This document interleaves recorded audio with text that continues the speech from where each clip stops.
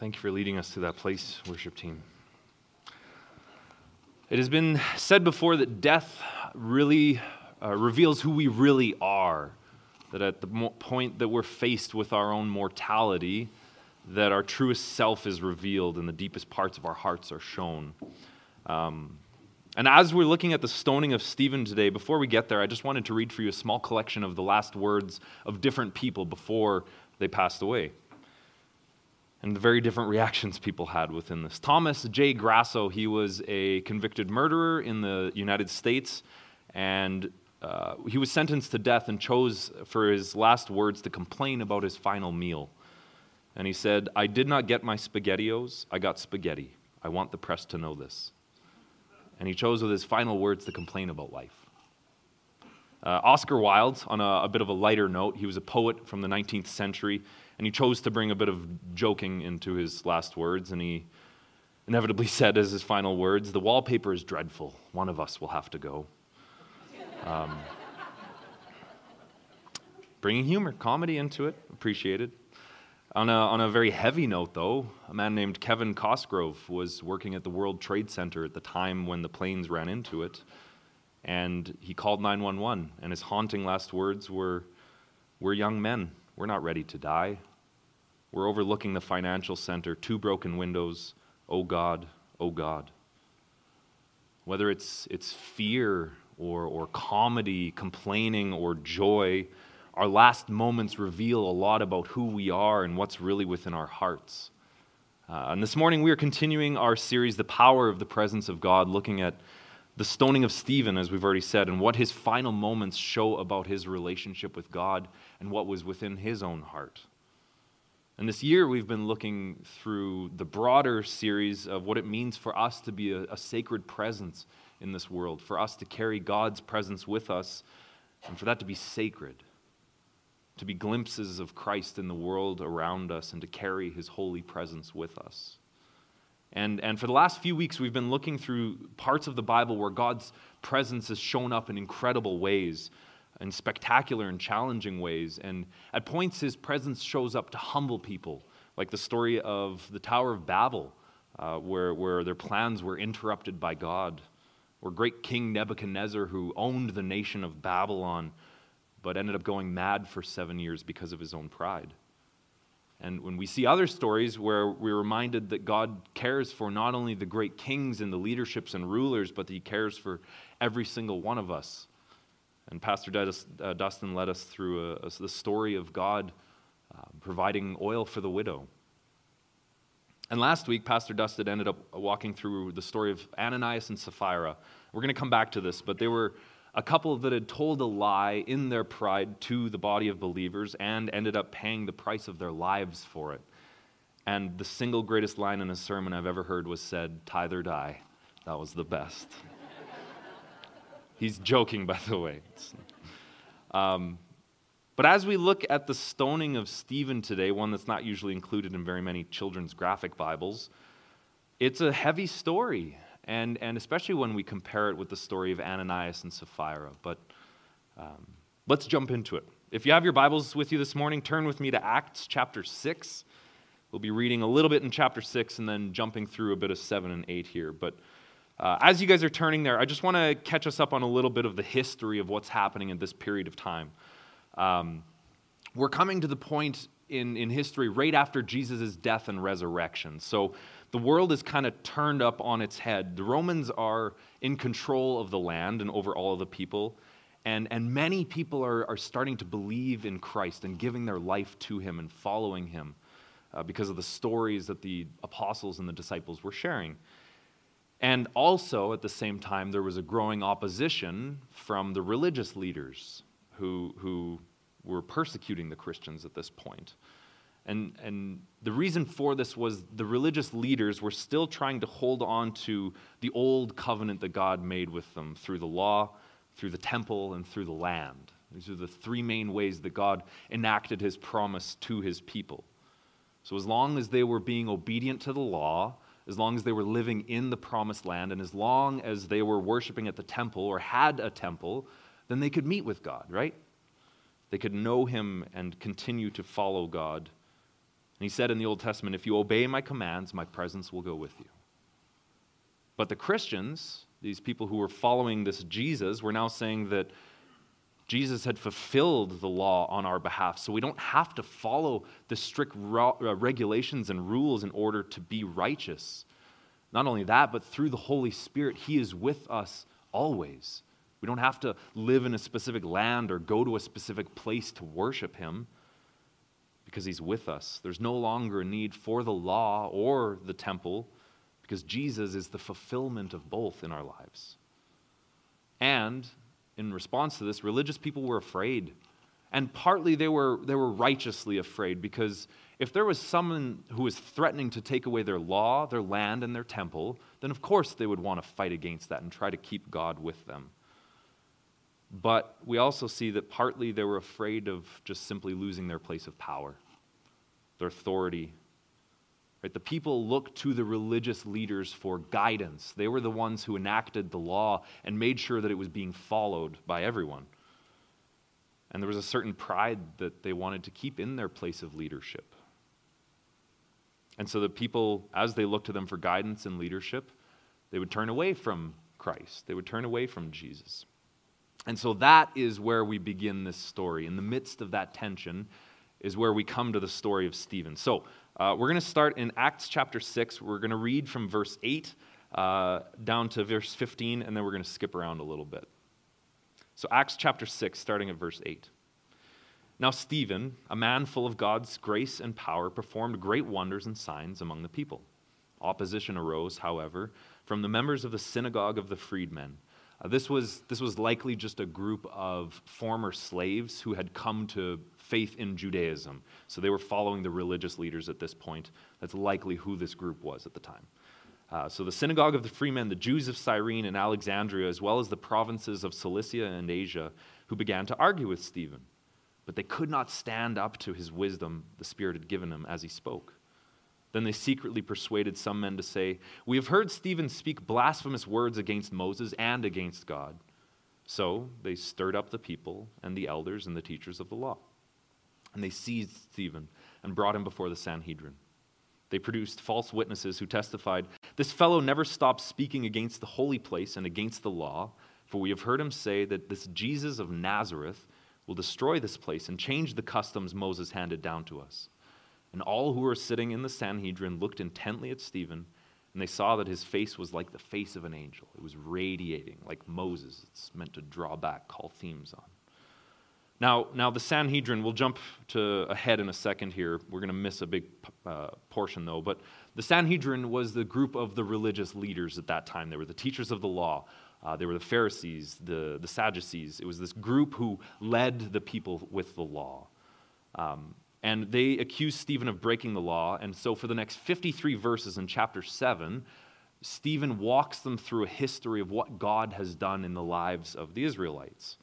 And he walks them through the story of Abraham, how God called him and then led not only his sons, the patriarchs, but then he came to Moses, led the nation of Israel out of Egypt. And he walks through this whole story. And he also mentions how his people failed time and time again to obey the law. So we'll pick the reading back up in chapter 7, verse 51. Chapter 7, verse 51. And at the end of his sermon, this is how Stephen closes it. Don't worry, I'm not going to close the sermon like this today. "You stiff-necked people, uncircumcised in heart and ears, you always resist the Holy Spirit. As your fathers did, so do you. Which of the prophets did your fathers not persecute? And they killed those who announced beforehand the coming of the righteous one, whom you have now betrayed and murdered. You who received the law as delivered by angels and did not keep it." And when they heard these things, they were enraged, and they ground their teeth at him. But he, full of the Holy Spirit, gazed into heaven and saw the glory of God, and Jesus standing at the right hand of God. And he said, "Behold, I see the heavens opened and the Son of Man standing at the right hand of God." But they cried out with a loud voice and stopped their ears and rushed together at him. Then they cast him out of the city and stoned him. And the witnesses laid down their garments at the feet of a young man named Saul. And as they were stoning Stephen, he called out, "Lord Jesus, receive my spirit." And falling to his knees, he cried out with a loud voice, "Lord, do not hold this sin against them." And when he had said this, he fell asleep. And Saul approved of his execution. And on that day, a great persecution broke out against the church in Jerusalem, and all except the apostles were scattered throughout Judea and Samaria. It's not a very happy ending to this story here.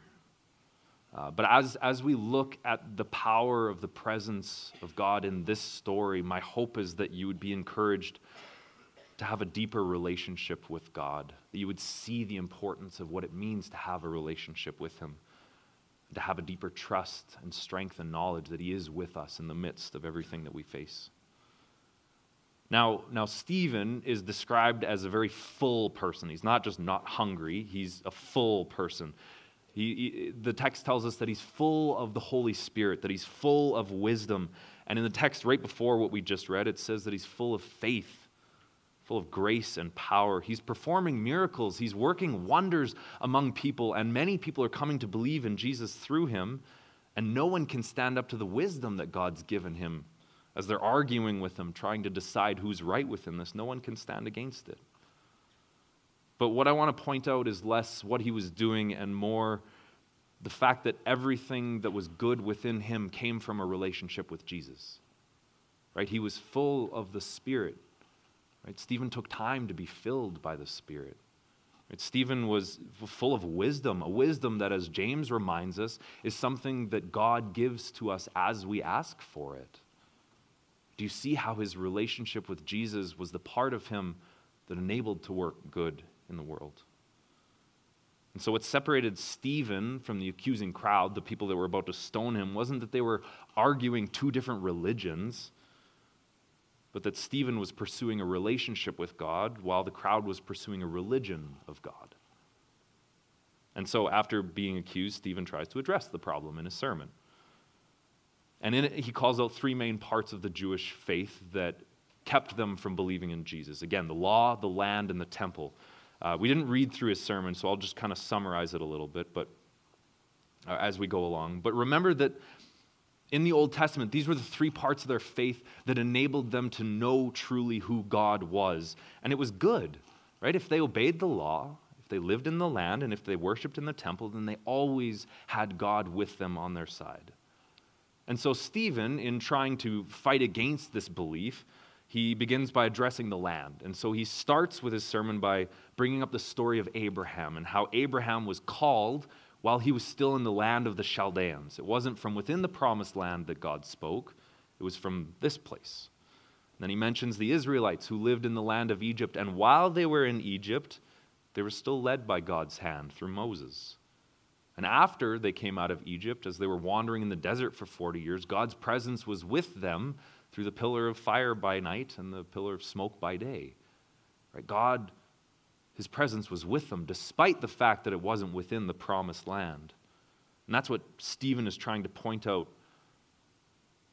And Stephen is trying to emphasize the point that relationship with God is the basis for faith, not a location of where God is. Yes, God had led them to the promised land, and yes, it was good and the place where he would bless them and work with them. But again, being in a specific place does not equate relationship with God. And we might know that truth up here, but has it made the difference down here? As long as I go to church service every so often, I've got enough God in my life. As long as I pray at meals, then I still have a relationship with God, right? Jesus says in Luke chapter 6 that a good person brings out of the good treasure of his heart produces, oh my word, I'm going to read that again. A good person out of the good treasure of his heart produces good, and the evil person out of the evil treasures produces evil. For out of the abundance of the heart, his mouth speaks. The only way to have a relationship with God is to allow him to transform our hearts, not just our thoughts. He has to do both, but we have to entrust him to take away from us our hearts of stone and to replace it with a heart of flesh. And yes, it is terrifying. Hebrews 10 says that it is a dreadful thing to fall into the hands of the living God. It is hard and terrifying work to see our own brokenness, not covering it up, not trying to blame it on someone else, but recognizing it for what it is and bringing that to Jesus. Because it means we have to change. It means we have to do something about it. It is hard work, but it's much worse to fall into the hands of judgment. Jesus says, anyone who falls on me will be broken to pieces, but anyone on whom I fall will be crushed. The difference between the accusers, the group that was around Stephen, and Stephen was the depth of their faith. Right? The accusers had a surface faith, one of obedience to be seen as good by others. And Stephen had a deeply rooted faith. Right? And he was obedient to the one who is good. Obedience to be seen as good versus obedience to the one who is good. Which leads us to the next idol that Stephen addressed, the law. As long as the Israelites had the law, they had a way to be righteous in their own eyes and in God's eyes too. Because that's the way that they paid for their sins, was through sacrifices, yearly, daily. But as long as they had that, again, they had no need for Jesus. As long as they had the rules to follow, they could be good enough on their own, and there was no need for a Savior. In Deuteronomy 28, God said to his people, "The Lord will establish you as his holy people, as he promised you on oath, if you keep the commands of the Lord your God and walk in his ways." Right? It was amazing. The law is not a bad thing. It was an incredible thing at the time. God worked with his people through a set of regulations, and they could actually find healing if they offered the sacrifices for it. They could find forgiveness, whereas every other nation on earth didn't have that same access to God in the same way. But as Stephen points out in his sermon, and I hope that we're all realizing at this point, no one ever followed the law perfectly. Yes, it was a good thing, but none of us actually did it. No one did. Right? Along his sermon, Stephen reminds the people he's speaking to that the Israelites grumbled against Moses constantly, that they even turned away from him and wanted to go back to Egypt, which was one of the things that God said in his law not to do. Don't go back to Egypt. All of these things were completely against the law that he'd already given them. And so Stephen was trying to point out that the law was never followed perfectly by anyone. Every single person failed to live up to the standards of the rules that God had set. But as long as they had those rules in place, they had no need for Jesus. They thought they were close enough to God, and so they didn't need a Savior. Why do I need a Savior when I'm good enough on my own? But even within that belief, they were still failing to follow the law. They neglected to treat each other with mercy and love, and instead chose to put importance on offering sacrifices. And how often can we do the same thing? Right? Doing the right thing with the wrong attitude? Serving others because we know it's right, but doing it from a place of bitterness or anger? And why do we do this? Because it's easier to follow rules than it is to have our hearts transformed. Life is much easier in the black and white within the rules than to see tinges of gray and unknown and have ourselves humbled before God. We like the rules, and they are good for so many very reasons, but when it comes to our relationship with God, if we're placing rules above our relationship, we miss the point. And we have a good example of what that looks like in the New Testament. Apart from Jesus, the only person in the New Testament who's specifically listed as being blameless is a man named Saul.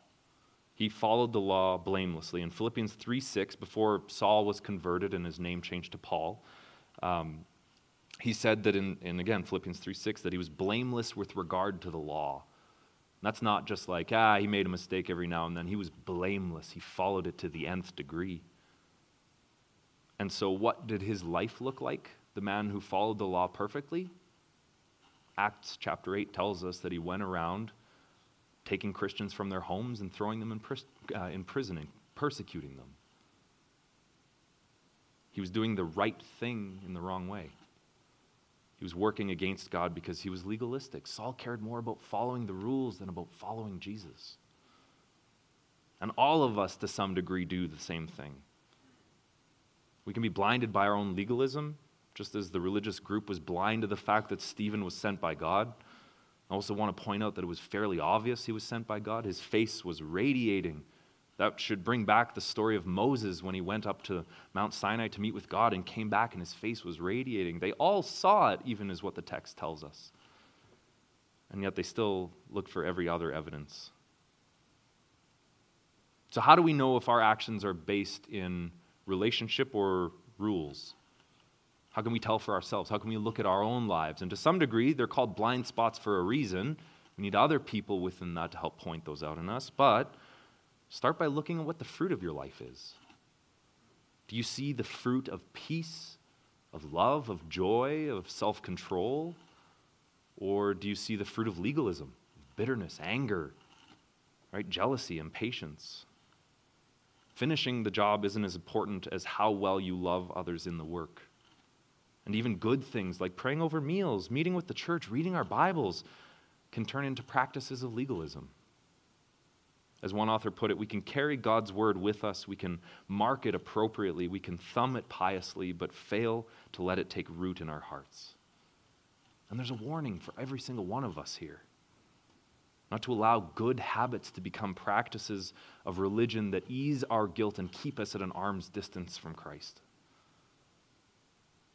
Because when we think we're good enough, we don't need a Savior. When I can do enough good on my own to feel good enough about myself, I don't need Jesus. But remember, anyone who falls on Jesus will be broken, but anyone on whom Jesus falls will be crushed. We are broken, every single one of us. That's kind of the encouraging part too. No one's being singled out, we all are. And we can come to Jesus with our brokenness, or we can be crushed under the weight of having to deal with it ourselves. Are you doing this? And my encouragement to you is to remember that it's not a one-time thing. Bringing ourselves to Christ and asking for forgiveness isn't just the point of salvation. We need to continue to do this. To continue to bring to Jesus the real parts of our hearts that are broken. We always need to bring our weaknesses to Him, not just when we first believe.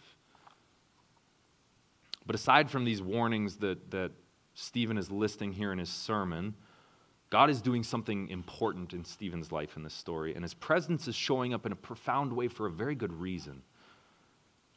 But, like I said, this story can actually be quite jarring when we look at it in context of last week's passage.